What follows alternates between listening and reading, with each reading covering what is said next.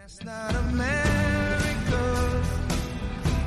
No, that's not America. Welcome to the Midas Touch podcast. Ben Meiselas here with Brett Meiselas and Jordy Meiselas. Guys, the podcast was released for the very first time on all podcast platforms last week, and it's a hit. It's a top 40 podcast in the nation right now for news. Incredibly humbled by all of our support, but we got to get into it. We have a lot of serious issues to discuss. We're going to talk about the seditious caucus. We're going to talk about the GOP's actual involvement in the terrorist attack. We have a political party in the United States of America right now that's just straight up terrorists. Never thought I would actually be saying that. But Jordy, you're wearing a turtleneck.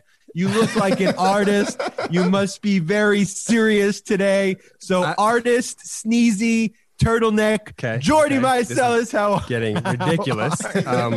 I did put on my thinking clothes today. I plan on talking a lot, smart. so you guys are going to have to wow, Jordy. All you're missing are the glasses, man. Hey, to complete the look. Real quick. You know, I was looking for some. I didn't have any. But real quick, if you're joining us for the first time, now that we are on all these platforms, look, we're three brothers. Ben's the oldest. He's our legal expert. Most notably, rep Colin Kaepernick during the NFL collusion case. Brett's the middle brother. He's our digital editor. He's a two-time Emmy Award-winning editor. I'm the youngest brother. Some say I'm the leader of the group. I don't say that. Some people say it. And this is Midas Touch. Thank you so much for listening to us today. Welcome to the podcast. This is Brett here. And guys, before we get into the news of the day, I think we need to talk to something that our followers are itching to find out more details about. And Jordy, that's of course Pursegate. Jordy posted a photo the other day, a odd photo of him sort of looking off to the distance, holding a big giant purse with his shorts pulled up as high as he could go, like a Speedo on his thighs. And this immediately sent Twitter into a frenzy. And before you go into it more, Brett, there are some times, Jordy, where I'm not fully sure you know what it is we do. Because posting photos like that have like legitimately nothing to do with our political efforts. So maybe you can just take our listeners through your mindset. Explain it, both Jordy. in terms of why you post photos in general like that, and why specifically, Jordan Meiselas, did you post that photo of yourself wearing a Speedo holding a purse in a shopping mall? Here's the thing. I'm not going to play your game. I'm just going to explain the photo, and we can let the listeners decide for themselves whether the face was warranted and the post was warranted. So it was about 8 years ago. Oh, and by the way, this story is going to be like 2 minutes, Ben, and I know you hate when anyone talks for longer than 2 minutes, so you're just going to have to bear with us. All right, get those skip fingers ready on the... Go. First off, I have nothing against purses. Love purses. They're easy to carry around. You can put stuff in them. They're fantastic. That just wasn't my purse, right? So what happened was, it was about 8 years ago, I took a trip with my new girlfriend at the time to visit the brothers out in LA. And it's important that you know she's my new girlfriend. She's now my fiance, but at the time, brand new relationship. So we visit the brothers. We go to a winery back when we could do things with about 8 people. Brett at the winery sort of has this great idea. Hey, have you ever had dim sum? No, we haven't. So Brett's like, I know the best place to go. I'm like, all right, man, let's do it. And if you're listening to us and you know us, there are 4 things you know about Brett. He's brilliant. He's really diligent. He could be sometimes a little bit demanding, and he's a little scary. So Brett could have recommended anything and we would have just said yes. So we end up going to the restaurant, and it's like 7:30, 8 p.m. now. Get there. And Brett walks up to the hostess and he's like, hey, table for 8. And the hostess looks at Brett and she's like, that's going to be like 3.5 hours. And Brett goes, okay, without consulting anybody in the group. And so we're all sitting there just kind of staring at each other like, I guess we're going to wait, because we're all too scared to stand up to Brett and tell him that we don't want to wait 3 hours to eat dim sum. Never get in the middle of Brett Meiselas and his food. Let me give you an example of the child. The childhood was, I want Chinese food. I want Chinese food now. So I see the wedding like speeches are now making their way to the Midas Touch podcast. So, this is definitely what everyone wants to hear. Short. The photo you see of me sitting down. I didn't ask for bagels. It was Chinese food leftovers. No lemon chicken. No lemon chicken. They gave me lemon chicken. See, for all you saying, we just pick on Jordy all the time. We all get our day on this show. So the photo is me sitting there for 3.5 hours. It's now 11 p.m. The hostess calls us up and she's like, your table's ready, but you only have 20 minutes to eat and order. And what? That's not true. Yes, it is. And my girlfriend, now my fiance, but 1 month into a relationship, looks at me, hands me her purse and says, I'll be right back. And walks outside so defeated and deflated. And I was watching her walk outside and I just kept thinking to myself, man, it's going to be such an awkward flight home if I get broken up with because of dim sum. And it was at that very moment, I think Brett or Ben snapped the photo of me holding her purse. And that is Pursegate. You didn't explain. But why did you post it? Yeah. What made you yesterday or 2 days ago, whenever you posted it, why did you preemptively did you think we were going to just post this? You think we were about to leak the photos? Yeah, you guys are did awful a little Don Jr. where you just release your incriminating photos. It's exactly what I'm doing. Yeah, you guys are awful people. I can't trust you for a second. So as I said, I was like, I had this great blackmail photo of Jordy, and he just tweeted it out. All right, let's talk about a great story, Jordy. Really loved that one. Let's talk about some actually really freaking awful people. Yeah, let's get serious. This is actually the GOP, if you want to even call them a political party anymore. They're more just a group of terrorists and aiders and abettors of domestic terrorists, directing them to attack our United States Capitol building. But the more and more we learn about this attack on the state that will live in infamy, January 6th of 2021, the more it became clear that the GOP and this whole right-wing, radical right-wing terrorist echo chamber were actually planning and coordinating. Obviously, in last week's podcast, we showed Donald Trump making the statement saying literally, we're going to the Capitol building and directing people where to go. But actually, from the inside, we have congresswomen and congressmen who call themselves Republicans who are actually terrorists directing this action. And we have these tweets, for example, from Congresswoman, and it just so freaking hurts me to call her a congresswoman, Lauren Boebert, first saying, today is 1776. Listen to me. Today is not 1776. Okay. These people would not be able to survive in 1776, okay? I see these videos of them crying in the airports. Oh, my God, you put me on a domestic terrorist list. Oh, my gosh. Or they maced me. They put mace on my face. What do you think was going to happen when you led a freaking revolution and insurrection like freaking ISIS terrorists against the United States of America? But we have these tweets from Lauren Boebert, literally saying where Nancy Pelosi is going to. The Speaker of the House, the third in line in succession to the President of the United States. We have Lauren Boebert saying exactly where she is at the time of the attack. And I made a tweet about this, Brett. I said, I would love in my legal practice for the defendants or for the criminals to basically just go out there and say, here you go. Here is the evidence. And let me tell you their delusion. Because they're on this parlor echo chamber, they somehow think Donald Trump's orange, smelly, stinky spray tan is going to stanky Donald Trump diaper Don is going to give them somehow immunity for their criminal conduct, or that they're going to get away with everything. You're not going to get away with it. We have, for example, Lauren Boebert's tweets, which I just mentioned. We have Charlie Kirk, who deleted. He doesn't realize that when you tweet something, you're able to. Charlie, why did you delete the tweet, buddy?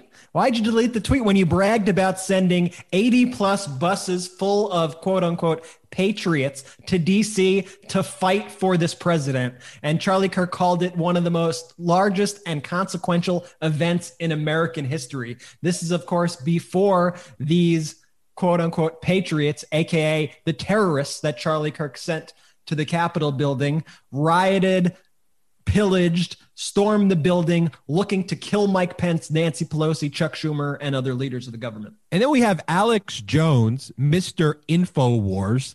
That's what he calls himself. He goes on and he admits everything that happened, and that the orders to attack came from Trump. If we have a clip, let's play that. Then the White House told me 3 days before, we're going to have you lead the march. The Secret Service before Trump finishes 30 minutes before. So we'll lead you to a point, take you out of the front row, and lead you to the place where they want you to start the march. And Trump will tell people, go, and I'm going to meet you at the Capitol. Okay. Okay, we're going to tell you to meet you in the Capitol building. And then Trump said that I would get to lead it. I mean, I guess thank you for the evidence, you terrorist. But he always speaks like he's a parody of an action movie trailer. Like, yeah, then we're going to storm the Capitol. Like, what is he doing? So you have Charlie Kirk, you have Lauren Boebert, you have right-wing activist Ali. Can we call him Charlie Alexander. Jerk? Can we call him Charlie Jerk? Charlie Can that Jerk just be his new name? It just flows so much easier. I fucking hate I like that. We have right-wing activist Ali Alexander, who's basically saying that they worked in coordination with GOP representatives Paul Gosar and Andy Biggs to help planning the rally that led to this terrorist attack. And even during the siege, Alexander Ali, remember, who just said that these representatives helped him plan it, says, I don't disavow this. I do not denounce this. All of these individuals, including Donald Trump, are co-conspirators in an act of terrorism against the United States of America. And I genuinely think, Brett and Jordy, that Donald Trump is going to have criminal consequences. And we'll talk about impeachment. We'll talk about the 25th Amendment. Both are political processes, which I believe are incredibly necessary. But I believe Donald Trump is going to be criminally charged for inciting this terrorist act. He must be criminally charged for inciting this terrorist attack. He has to, because what precedent would it set if we just let this slide? We're saying to America that what happened is okay. Nothing about what happened is okay. The president of the United States committed a terrorist attack against the United States of America and tried to kill the vice president. And I could say that without hyperbole, and it's facts. It's what happened. It's horrifying. It's fucking horrifying. And now so these Republicans have the nerve to now have this giant call for unity that now, we should all just look past it and all move along. And you have Marco Rubio putting out a statement saying that Biden has a historic opportunity to unify America, but instead he's decided to promote the left's efforts to use this tragedy to try to crush conservatives or anyone who's not anti-Trump enough. This was not a tragedy. This was an incited riot, an incited terrorist attack by the president of the United States. And we must not look past it because they're not looking for unity. They're looking for immunity. This is an abusive relationship that this country right now has with the GOP, where a husband is psychologically and physically abusing his spouse, leaving her bloodied and bruised and near death. And then when the woman tries to call the cops to try to fix what's going on and save herself, and the husband goes, "Oh, honey, I I love you. Don't call the cops. You don't want to escalate this. You don't want to bring the temperature up. I love you, babe. You know I didn't mean to do that." And meanwhile, all the abuser's friends come in who cheered it on, come to his defense as well and say, "It's not going to happen again. Just stay with him. It's not going to happen again." We cannot be in this abusive relationship with the GOP anymore. We cannot take this gaslighting. Not now, not ever. It's done. We're over. And here's what I'll say to Marco Rubio, and I know he could hear us with those Dumbo fucking ears of his. You're complicit.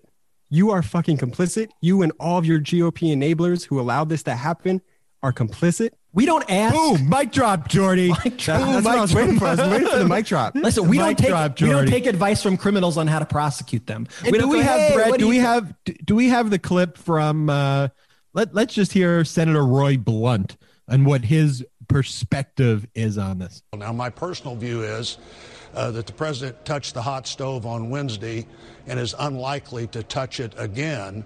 So, I don't even know what that means. I mean, let's be clear. It's Susan Collins 2.0. He's going to learn his lesson. He saw it happen. He's going to learn his lesson, just like what Susan Collins said during impeachment. And how well did that age? The guy tried to orchestrate a coup against the United States government. The only lesson he learned is that feckless politicians like Susan Collins and the GOP will not stand up to him. These are the same people who have been saying, we are the party of law and order. But when they engage in the most heinous terrorist acts, they give an analogy where they try to compare the terrorist attack to touching a hot stove. This isn't touching a hot stove. You incited terrorists to kill people. 5 people died. 2 police officers died, and you want to say he touched a hot fucking stove? I mean, give me a break. And Brett, you hit on it perfectly. It's this constant gaslighting. And we have a clip, I think, also from Jim Jordan, who talks about what's healthy or what's not healthy for the nation. I don't think he's the appropriate person to be diagnosing that right now. Impeachment is for a sitting president. And the president, if the Democrats pursue this, could not have a trial until after he has left office. So I think it's got real constitutional problems. But most importantly, it's not healthy for the nation. We're at an important point. I'm very concerned about where we're at. I hope we can begin to come back together. I mean, Jim Jordan looked away from sexual abuse as a gym teacher his whole life. So I guess just looking away from abuse is the pattern and practice of how Jim Jordan conducts himself generally. And here looking the other way with the terrorist act and saying that there are constitutional concerns. Let's be clear. There are no constitutional concerns. You could have the impeachment immediately, and you could have a Senate trial to convict Donald Trump with the legal repercussions that Donald Trump cannot hold office anytime ever again, which is critical because guess what? We as a country should not want terrorists to hold public office and incite terrorists to attack the United States of America. Period. End of story. Let's not forget, too, Jim Jordan was Mr. Benghazi back in the day, freaking out. Let's get Hillary to come here and let's get her to sit here for hours and hours on end to discuss this tragedy that happened. But you have this event that was actually incited by the president of the United States, a terrorist attack on our own building in which 5 people die, and he suddenly wants to look past it. I'm sick of these people trying to get out of accountability. Let's talk about the deeper, kind of sicker intent behind this. You'll recall that in November, Trump fired the defense secretary, Mark Esper, right? And replaced him with the acting defense secretary, Christopher Miller. What we now know is that on January 6th, the Republican governor of Maryland, Larry Hogan, was trying his best to activate the National Guard. He was reaching out to the head of the Army Secretary Ryan McCarthy and others, saying we need the National Guard there. He was not getting any responses.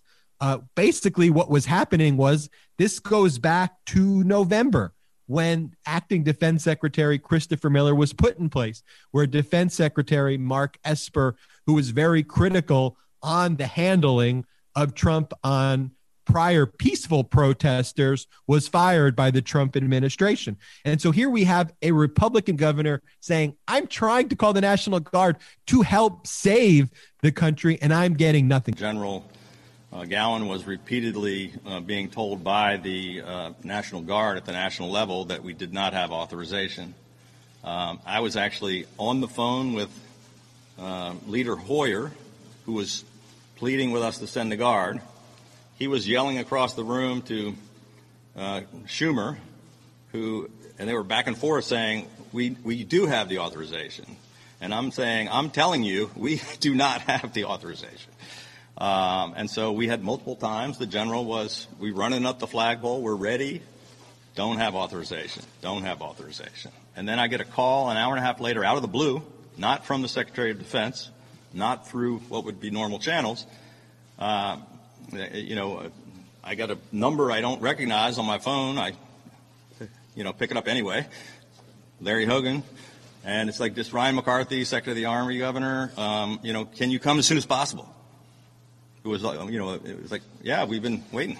We're ready. Well, I think at this point we need an extensive investigation into what happened here, because it's clear that this was an orchestrated attack by the president and his enablers, his co-conspirators, and that they did everything possible in order to make this as bad as possible, including withholding the National Guard. And we saw how quickly the National Guard and our armed forces could be mobilized when they quickly used them against Black Lives Matter protesters over the summer. But yet when we have armed insurrectionists killing police officers, storming the Capitol, trying to kill the Speaker of the House and the Vice President, what did we hear? We heard that the president was not upset by it in the slightest bit. His only regret was that it didn't work.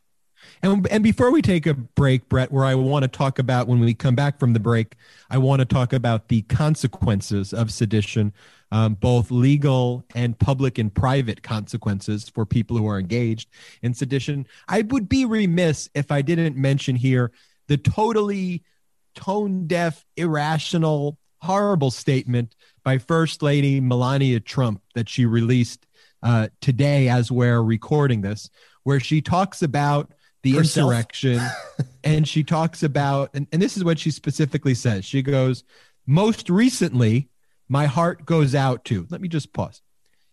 Most recently, I don't even know who What does that begins a sentence even sentence mean? with most recently. And I tried to connect it with the previous statement, which was with nearly every experience I have had, I found myself carrying many individual stories home with me in my heart most recently. But Melania, this isn't about you. This is about the country. And let me go on to read what her statement says. Most recently, my heart goes out to Air Force veteran Ashley Babbitt, Benjamin Phillips, Kevin Greason, Roseanne Boylan, and these are the two ones she mentions at the end, Capitol Police officers Brian Sicknick and Howard Liebengood. She puts in the same sentence the terrorists with those who the terrorists killed. That'd be like Capitol Police officers. That'd be like after 9/11 being like the First Lady Laura Bush going, my heart goes out to Muhammad Atta and Osama bin Laden and the 3,000 who lost their lives during the attack. You'd be like, that's a fucking insane statement. Appalling. Yeah. And let me go on to say what her next. So that was the brief sentence. She then goes on to say, I am disappointed and disheartened with what happened last week. So you think she's about to talk about the terrorist attack on the Capitol violence. building. What is it, Melania? Go on. Proceed. I'm disappointed and disheartened with what happened last week. I find it shameful that surrounding these tragic events, there has been salacious gossip, unwarranted personal attacks, and false and misleading accusations on me from people who are looking to be relevant and have an agenda.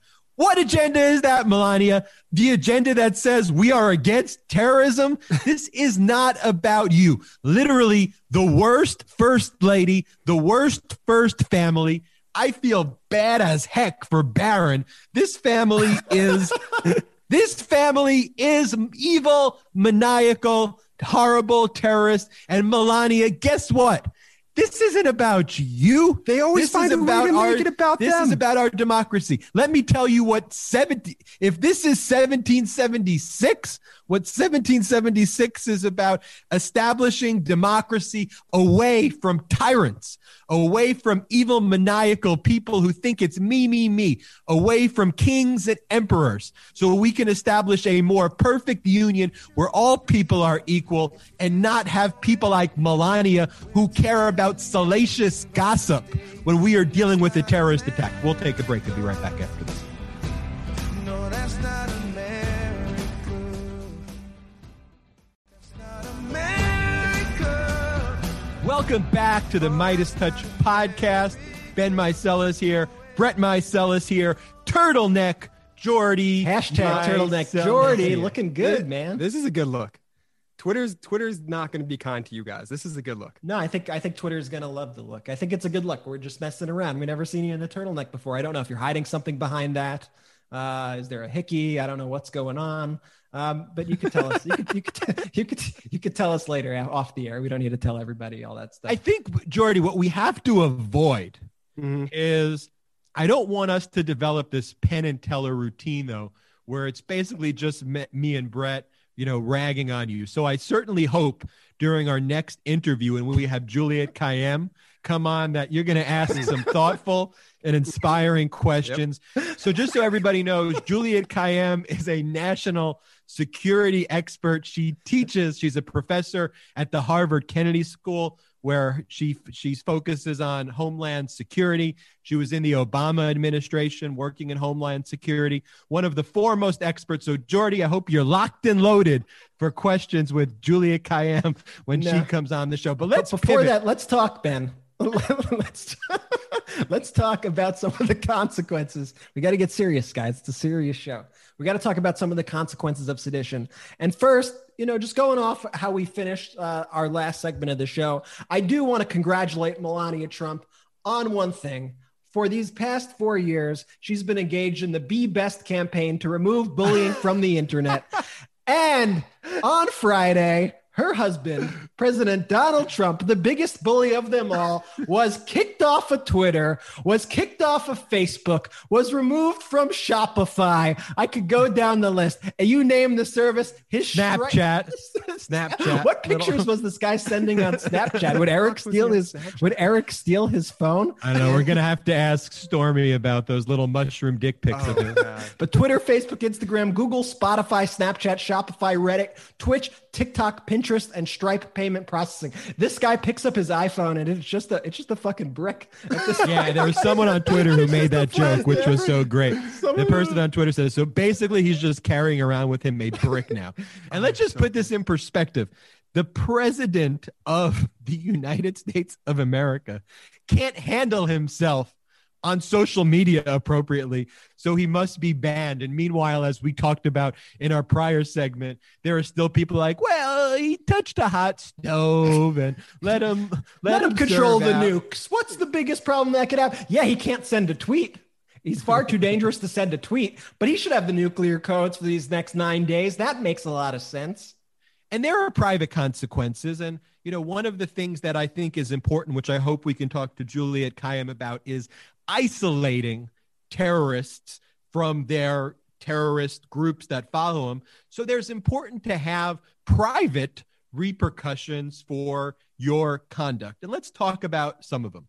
So Rudy Giuliani, the New York State Bar, has launched an investigation on whether to remove him. Recall, Kamala Harris actually called for this investigation over a year ago when it became clear that Rudy was actually involved in blackmailing the Ukrainian prime minister. Again, we have a vice president who's prescient and who actually called for something, but the New York State Bar didn't take action then, but at least they're taking action now to remove. It took them Rudy. a coup. It took them a full-on coup attempt, but they came around. Forbes magazine is saying, if you hire anybody in the Trump administration, we will just assume that your company is one that's filled with lies, which I think is important and significant step and all very true. Cumulus Media, which employs most of the popular right-leaning talk radio hosts, including Mark Levin, Dan Bongino, Ben Shapiro, told all their on-air personalities that if you continue down the path, you will face termination. And I hope they will be held accountable for that. Certainly, Midas Touch will hold them accountable for it. AT&T and other corporations are suspending all donations to Republican members of Congress who opposed the college certification and who aided and abetted in the terrorist attacks. But the one that got Trump more annoyed than anything is that the PGA will be withdrawing their support of their golf tournament at the Trump National Golf Course. He's incredibly angry about the prospect of being impeached and against potential criminal prosecution. But what makes Trump the most angry is that the PGA will not be holding its tournament at Trump resorts anymore. That's our president, Brett. Yeah, and that's why we've been saying for a long time now that this guy is completely unfit to be president of the United States, and he's never cared about the job. He's never cared to do the job. I don't know why he wants to even be there, and we need to get him out now. And let's also talk about Parler. Parler, the right-wing echo chamber, Nazi Twitter, Mindspace, whatever you want to call it, is Parler. Is gone. For now, Amazon Web Services has revoked their hosting. Apple and Google Play have removed it from the App Store. So the app is as good as dead.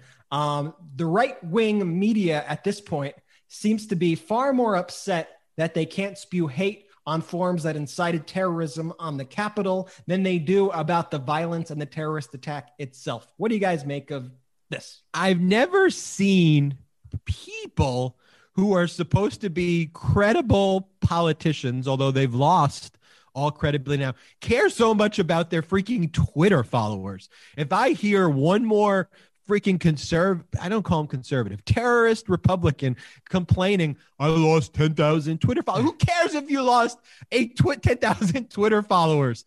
That's not your main concern, right? Let me tell you something too. If Twitter does a sweep of fascists and terrorists and white nationalists from its platform, and you lose tens of thousands of followers from that sweep, perhaps, maybe, you should have a moment of introspection and think, who's my base? Who am I appealing to here? And those are some of the public corporation, private consequences. But let's talk about the criminal consequences. Now, obviously, Mike Pence, even though he was the target of being murdered by Donald Trump, appears to not be able to invoke the 25th Amendment himself, even though he was literally the target of being murdered. You talk about blind loyalty. I don't think I've ever really heard of a victim of an attempted murder, basically saying, yeah, the murderer is not guilty. Let's let the murderer basically run free. But today in the House, Nancy Pelosi has introduced articles of impeachment will be introduced. She's formally charged through the House proceedings Donald Trump for his conduct in inciting an insurrection. And I believe we will be having hearings related to impeachment soon. Representative Cori Bush, a Democrat, introduced Resolution 25 or House Resolution 25 that under Section 3 of the 14th Amendment would investigate and expel GOP members like those who we talked about earlier in the show who attempted to overturn the election and incited the white supremacist terrorist attack on the United States. And I think that actually has some real legs rooted in the 14th Amendment. Well, it's pretty clear cut, Ben, the 14th Amendment. I mean, it says it right there that no person who's a senator or representative in Congress, an elector of the president or vice president, anyone who has taken an oath to the USA, none of them can support an insurrection or rebellion against the government. It's pretty clear cut. It's night and day. And while all these conservatives are crying and saying, oh, this is a First Amendment issue, it's a First Amendment issue. No, it's not. The First Amendment is to protect your speech from the government. It's not to protect the government's speech from us. It's really a 14th Amendment issue. We need to use this, and we need to expel as many members as Congress who incited these acts against our country. They're insurrectionists. And look, we have some resignations as we're recording this. It looks like the acting Homeland Security Director, Chad Wolf, is stepping down. That just came across the wire. Betsy DeVos, who I don't even know what she did in the government as the head of education. I think literally corrupting and destroying our education system. Anyway, she said this has gone too far, even though who knows what her brother's involvement actually was, in supporting a lot of those acts. You do have some Republican senators that are calling for Trump to resign. We have Republican governors to resign. But the fact that not every single one of them is calling for his resignation is a real testament to their cowardice. You have John F. Kennedy, who talked about profiles in courage. We now have profiles in the utmost cowardice, profiles in terrorism. And we at Midas Touch, I could say this with a great degree of certainty, will be holding the seditious caucus accountable. We're calling on you listening to this to help us in our efforts to hold all of these people accountable. The impeachment process will now take its course. I believe Trump will be impeached a second time. The conviction hearings in the Senate will take place. They will have to take place right around the time Biden is inaugurated or shortly thereafter. But each of those senators in a Democrat-controlled Senate need to be put on the spot. We need to know where you stand. Do you support sedition against the United States? That's why they're scared shitless right now, Brett. They don't want to have to vote on it and face constituents that they supported terrorism. But I want to now, though, speaking of supporting terrorism, and the consequences of supporting terrorism, I want to talk to Juliette Kayyem, professor at the Harvard School of Government, with a focus on homeland security, also a CNN national security analyst, and President Obama's Assistant Secretary of Intergovernmental Affairs at Department of Homeland Security, and a contributor to The Atlantic with an article that is coming out today. Everybody go and read it about stopping terrorism. You must start at the top. Juliette, Kayyem, welcome to the Midas Touch podcast. Oh, I'm so thrilled to be here. Thank you. So that's exactly where I want to start, is this article. To stop terrorism, start at the top, and you use the words terrorism, particularly here. I mean, is it your view that the act that took place is an act of terrorism being led by Donald Trump, leading a terrorist insurrection? I've been waiting 4 years for people to listen to me. This has been, I came out of the counterterrorism world, very different thread in the age of Al-Qaeda, but, there's a whole literature about both how terrorist groups are formed, and then, of course, how do you decimate them. And for years, the president has been utilizing a technique known as that I call stochastic terrorism. And basically, what it is he incites people. Stochastic means random. He incites people so that the likelihood of violence is greater. But he doesn't say it in a way that directs anyone, right? So you don't know who's going to do it, the place or time. So for years, think about the tweet, "Liberate Michigan." So normal people like us read that and we're like, what does he mean? That's so weird. Like, it's a masking thing, right? His people hear it as liberate, and they plan an attack on the governor. I would say we've passed that stage now, that we're beyond stochastic, because in the buildup to January 6th, the attack on the Capitol, it was clear that the president was, and I'm not the only one, a lot of us were looking at both his tweets and what was online, that there was going to be a targeted event. I don't want to say, I know exactly what he knew, event at the Capitol. He had wanted everyone to congregate. That changed or became directed during his speech. And I think that speech is why the president is probably in criminal trouble, because if you actually listen to the speech, it is, go up to the Capitol, demand that I won. I mean, it's everything but, it's kill as Nancy. direct as I think you could possibly get. And by the way, it's not just the president of the United States. It was Don Jr. It was Rudy Giuliani. It was Mo Brooks. It was Ted Cruz a couple days earlier, or one day earlier. These people were inciting violence. And it's gone beyond the point of stochastic terrorism into a direct inciting of the action.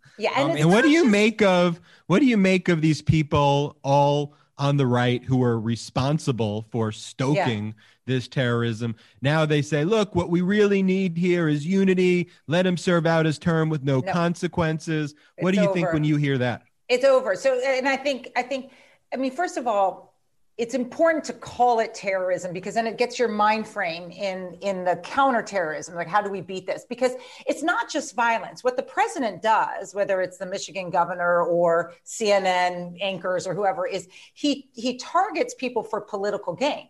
That's what this was about. It's for him to remain in power. That's a specific kind of violence. And once you can get your head, as I was like, we're far from our fourth grade civics classes where the president was not the leader of a terrorist organization.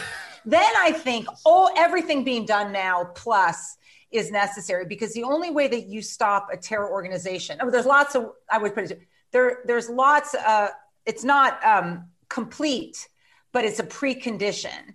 And it's something called, this is figurative. I don't want to get into trouble. Leadership decapitation. It is, you've got to get the guys at the top, and sometimes gals, but the guys at the top.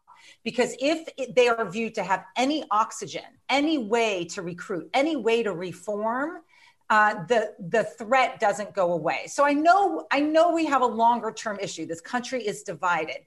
But I think it's worth your listeners in particular to know, actually, that rally was relatively small. I mean, if you thought that was Donald Trump's last stance rally, it was only a couple thousand people. So that gives me half glass full hope, right? He's not able to galvanize his people to massive, 200,000. 200,000 people would have scared me, right? Because that takes a lot. So now we have to think about all the ways that we would get a terrorist. We deplatform them.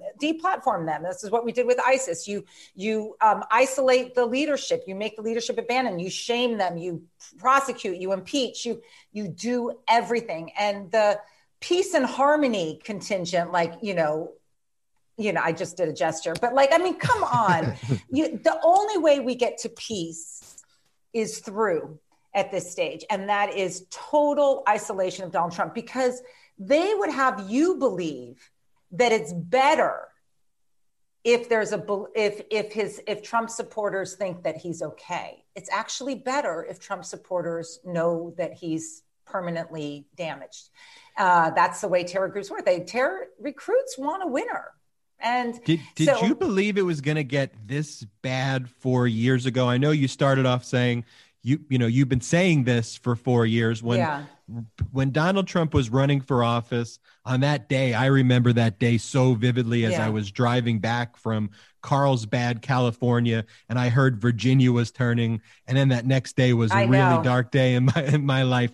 Did you predict though then, or did you feel like it was going to get to the point where the president was going to lead a terrorist attack against the United States of America? No, I don't think. No. I always believed he led a terrorist organization, but it was almost always, related to his political enemies. But since the election, I would say yes. Since the election, I know that there was debates about how seriously should we take him, and they're such idiots, and Giuliani, and they get the wrong 4 seasons and all that stuff. Okay, so they're not good at what they do. Right. But if you actually sat down Donald Trump and gave him a truth pill and said, what is the truth here? Is this all BS for you to raise money, or is it real? Would you really, really overturn the election? He's in the latter. There's no question that in my mind now. And I think he, like some terrorist organizations, overplayed it. But there's lots of questions about collusion by some other Congress people and stuff. So there's 3 types of people now. There's him and his family and the elite. They need, in any way we can, and you guys need to spend a lot of money on getting these people out of office, on shaming them, on censoring them. And I like what's happening to some of these senators. There's the second group, which is those who are violent, who absolutely need to be prosecuted. And the benefit, I'll tell you this, the benefit of all these prosecutions right now, before some of these future dates that we're worried about, is these guys are realizing Donald Trump can't protect them, right? So they're trying to get on airplanes, and now they're on terrorist no-fly list. I love this. That's a beautiful sight. Those videos, just inject those into my veins. I know, exactly. I want to watch every one. Did you see that video where he was, where they were they were there, and he goes, "They're saying I'm a domestic terrorist now." They got off the plane. They called me a fucking terrorist, and they want to fucking ruin my life. It's like, it's just a pattern. Whiny ISIS. Yeah, it's whiny ISIS. And it's like the woman the day of who was saying, "It's a revolution. They maced me. It's a revolution." Yeah. Why would it's like, yeah, that's what happens when you try to incite an insurrection. Exactly. And they need to come to the realization that he can't protect them. So you don't know me from before. I tend to be, I'm sort of, a moderate Democrat on security issues. Like the fact that I am go resistance, everything and anything. So 25th Amendment, yes. Impeachment, yes. All the CEO, all the corporate stuff, the not spending money, all of that. Absolutely, because the most important thing is that Trump doesn't have a second act. That's what's going to end this. And then we will figure out how as a country we move forward. But we're in the tactical phase, which is we have a real threat. Right. And then the more strategic one, like how do we get unity and stuff? It's not happening with him still in the White House. And Juliette, one of the interesting takes that you had too, and we spoke to a cult deprogramming expert before, Diane Benskitter, who did talk about giving a soft landing for nonviolent people who are attracted, a la the ISIS wives. And I know that you have an example where with ISIS, you could take back and give a soft landing for ISIS wives and people who are less culpable. And do you feel that is actually achievable here? I do. I think if you look at this through the lens of counterterrorism, right? If your first group is Trump and Cruz, your second group are the violent people who need to go to jail. And then you're going to have some group and people, we need to, who, fell into a cult. And we know it's a cult. So we got to understand that we have to give them a pathway to feeling shame, but we also need to not do a victory lap. In other words, we need to view their testimonials as we did of former ISIS members or ISIS bride. Their testimonials are actually really helpful to stopping future recruits. They say, QAnon is a bunch of BS. The ISIS brides were promised Cadillacs and fancy houses. The videos from ISIS were that they get there and they're, essentially raped and sold off for years on end. So they come back and they say, actually, that's not true. And it is like addiction. The sort of testimonials of addicts saying, I started with this and it went to that and I thought I could stop it and I didn't. It is important. So Twitter is not very forgiving now. So I knew I was going to get some hits for that, but I think people get it if you look at it in the context of counterterrorism.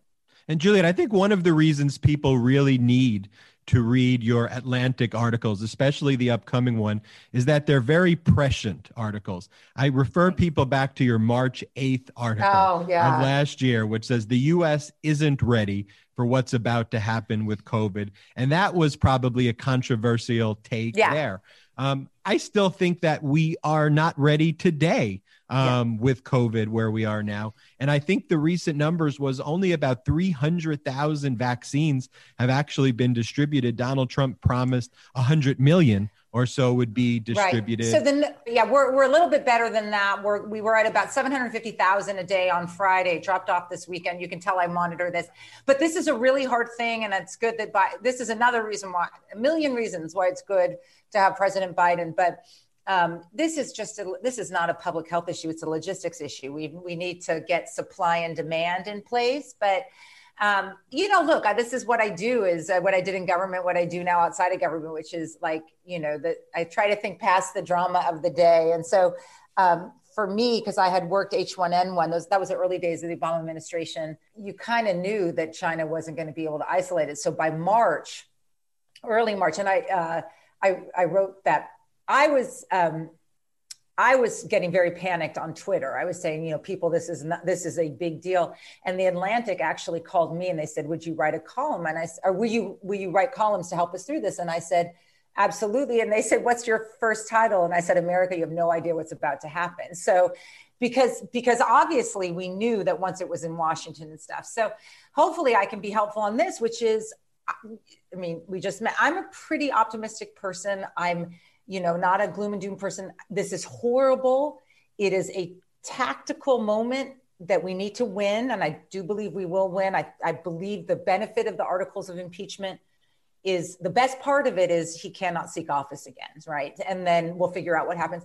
And then the healing that needs to happen is, one that will take a long time, but not to kiss the president-elect or anything. It's not that. It's just, if there's anyone who can do it, I actually think it's him. I think he's not a divisive character. And you may love him as a Democrat, hate him as he's not progressive enough. He is a progressive, whatever. I just think there's very few people in American society now who don't have a lot of haters.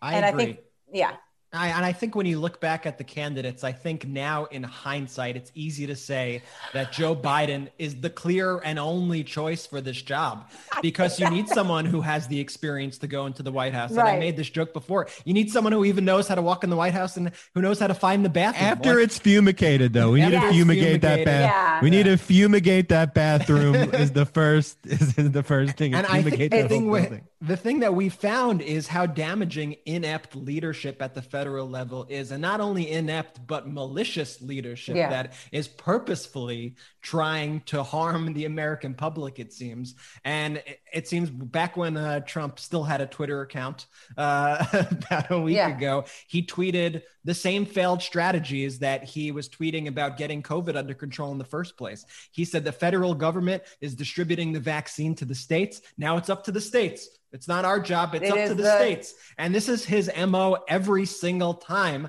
And then you hear the states. You remember Brett, Governor DeSantis? He was like, it's not the state's job. Let's just let the hospitals basically manage all state level.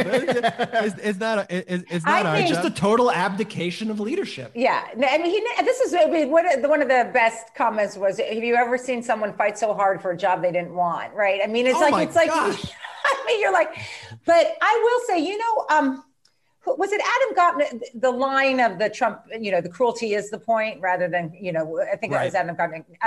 So if that's the line that describes it, I've now have my picture that describes the fourth, and it's not a Trump picture. It's actually Senator Hawley with his fist up, pretty boy, or he thinks so at least, in his suit and tie, galvanizing the masses to come attack his own democratic institution. That sense of, they're going to burn the place down. That's what they want.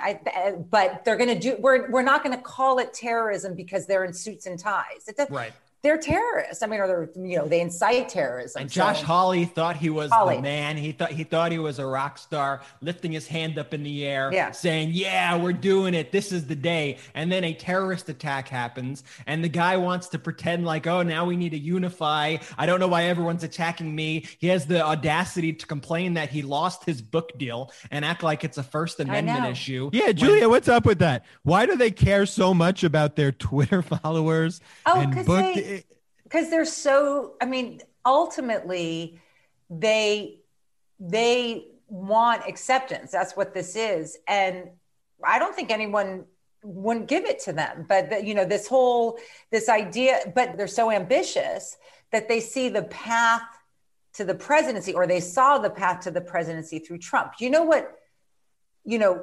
have no interest in solving the Republican Party for itself. Right. But, but we need him, Trump, to, be so isolated that the path forward is not with him. Right. And this is where, like I said, I'm a happy person. Like, this is where, however horrible last week was, can you imagine him getting to leave softly?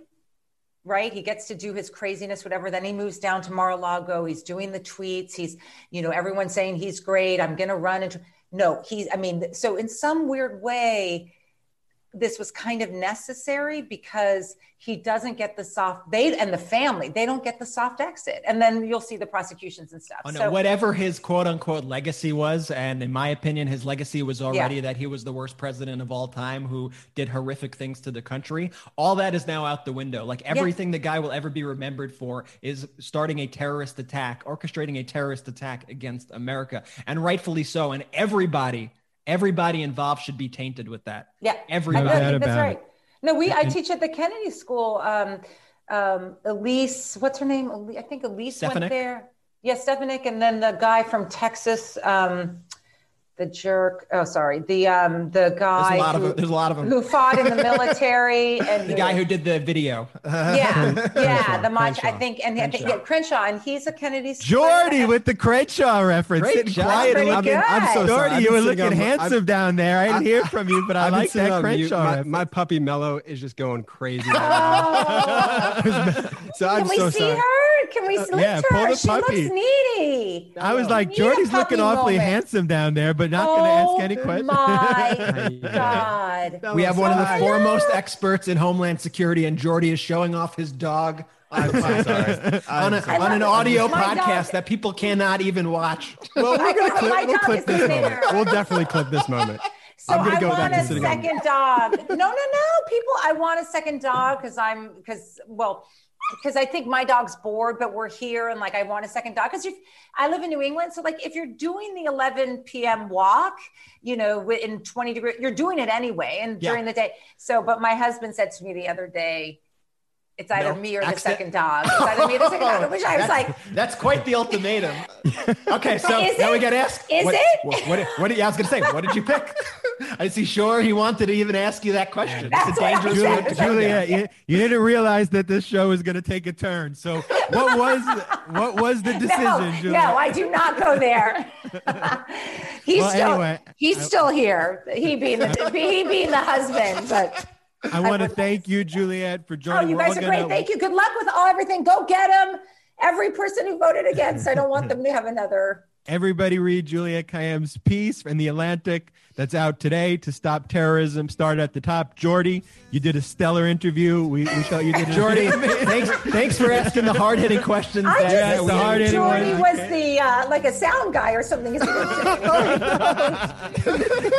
Sound guy, Jordy. Thank you so much, Juliette. Come back. You're always invited. I will anytime, you guys. Thank you. Thank you so much.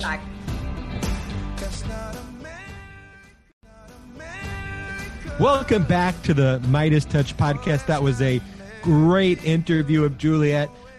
Jordy, no, you know what?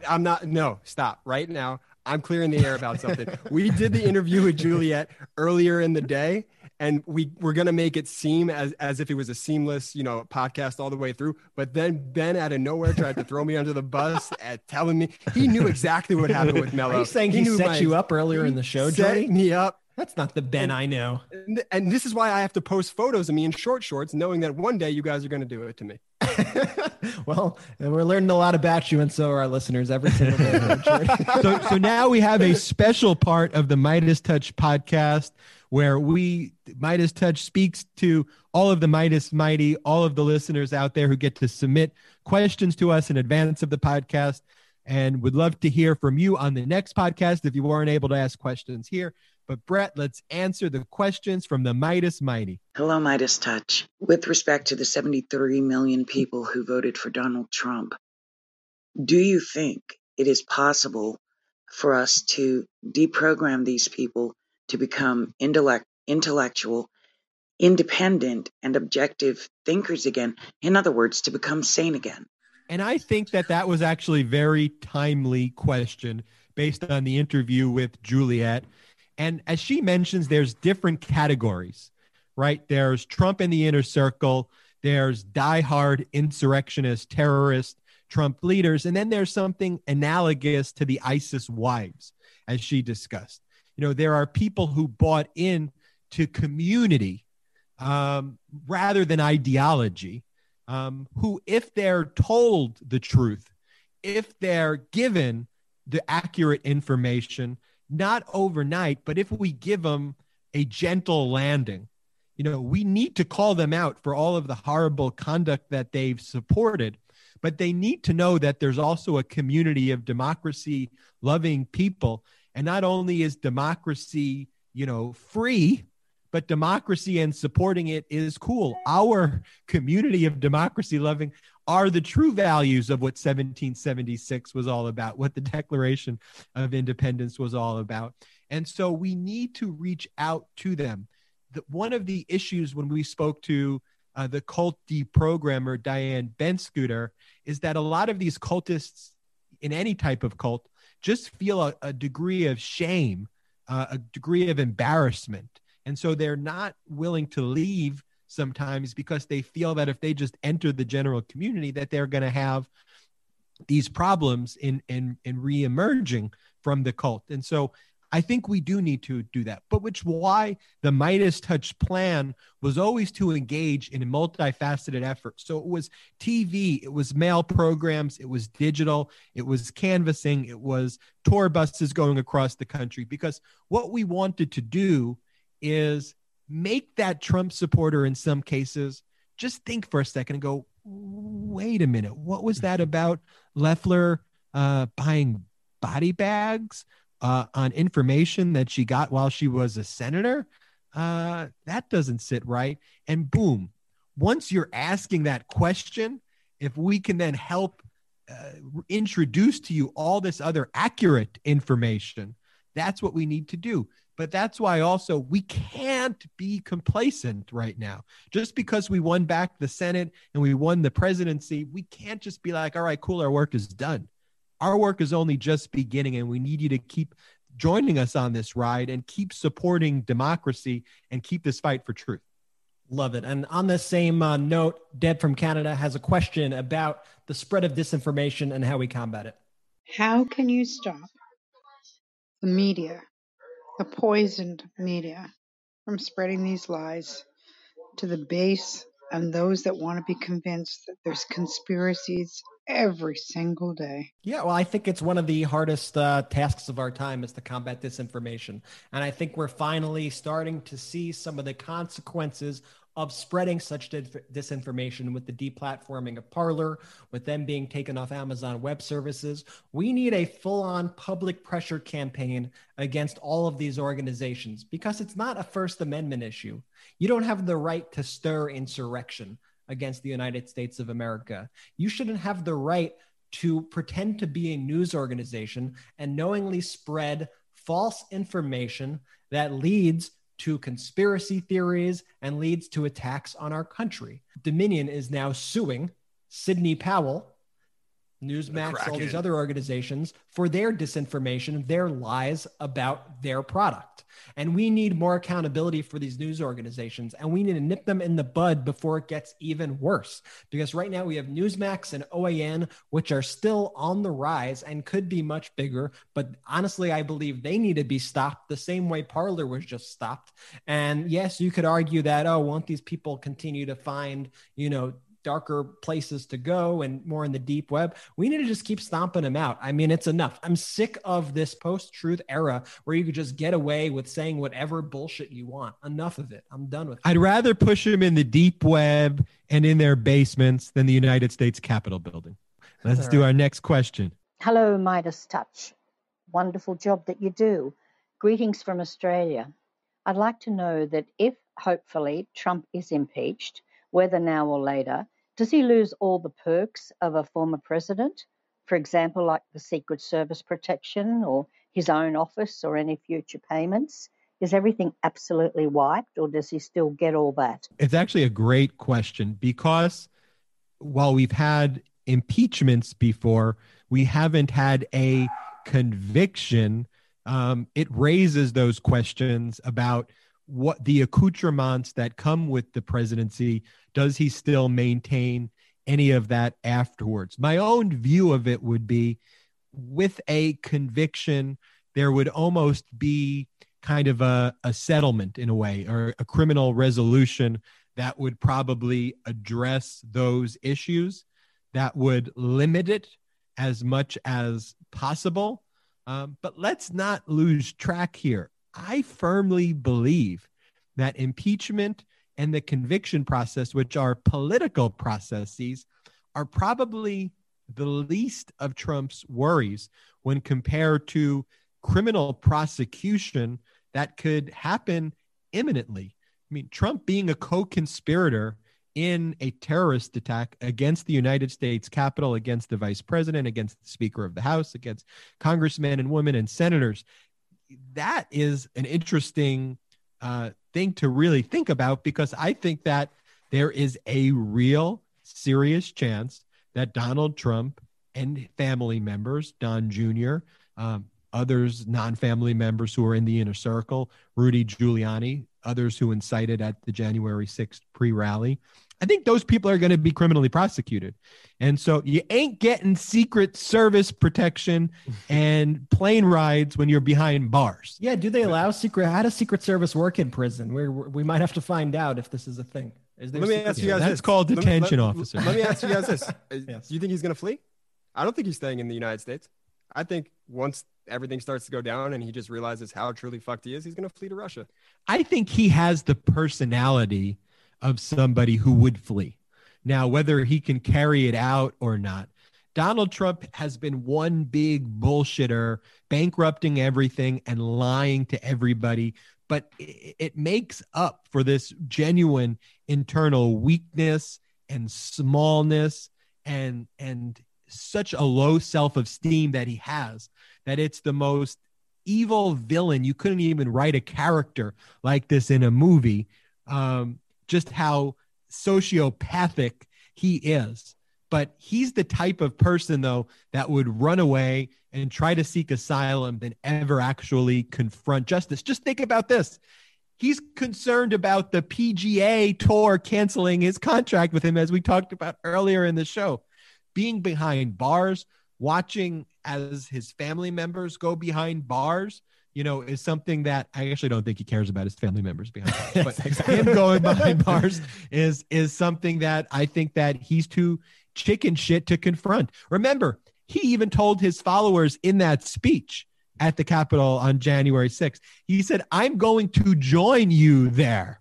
He said that. And then he just stayed in the White House, or he watched it from a tent, again, delivering us even more evidence. If we have one more question, Brett, let's take one more question from our listeners. And here's just one thing I want to add to that, though, is let's stop pretending like this guy is the Teflon Don, that nothing could happen to this guy.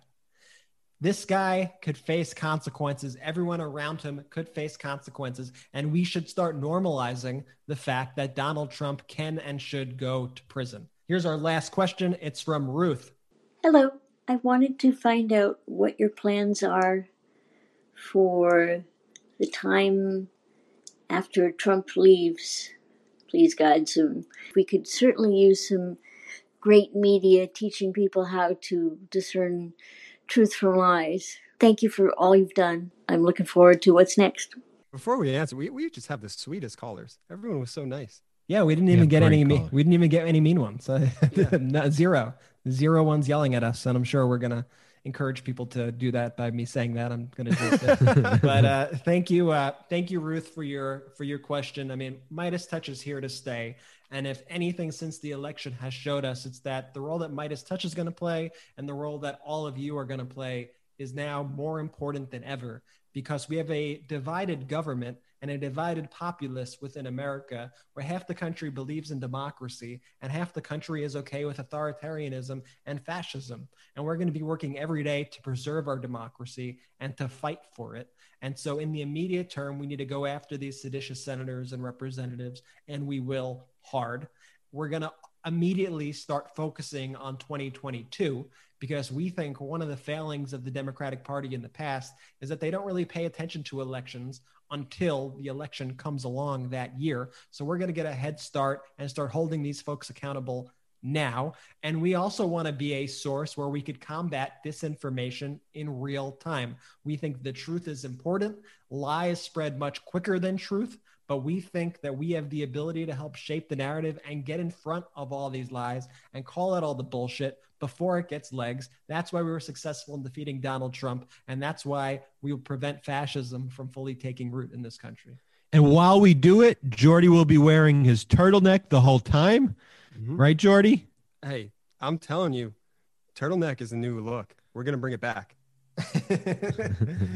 Look, we need to be vigilant, though, right now. January 6th was a warning for what's actually could get worse if we don't hold him accountable. This was not Donald Trump touching a hot stove. He's continuing to incite. Remember, when he was banned from Twitter like a drug addict, he tried to create 4 separate accounts. Like how he goes on some random social media manager's account and tries to log on. And Twitter, like a game of digital whack-a-mole, was just shutting down his account within a minute. He went on Team Trump. He went on the social media guy. It's a great analogy. He's a drug addict in the sense that he's so addicted to Twitter and to getting his voice out there, however harmful it might be, that he's willing to go to lengths that other people would never even think to.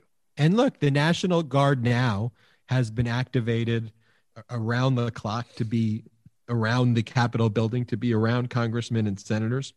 Armed protests are now being planned across 50 states leading up to the U.S. Capitol. These terrorists are not going to go away unless we hold them accountable.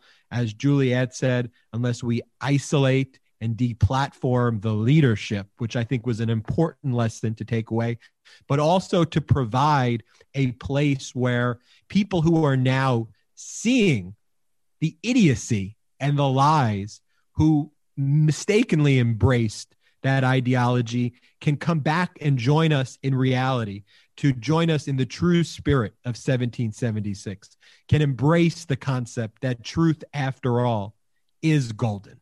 And so with that, I want to thank the brothers, Brett and Jordy, for an incredible show. I want to thank all of the Midas Mighty out there for, on our first podcast across all platforms, making us a top 40 podcast in the United States. Make sure you subscribe to the Midas Touch podcast. Leave us a 5-star review. Tell all your friends about our podcast. We will be doing multiple podcasts a week, at least twice a week.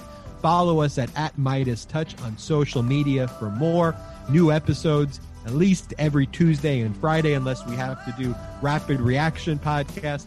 Thank you so much for joining us today, and we'll see you next time on the Midas Touch podcast. Shout out Midas Mighty. Shout out the morning crew.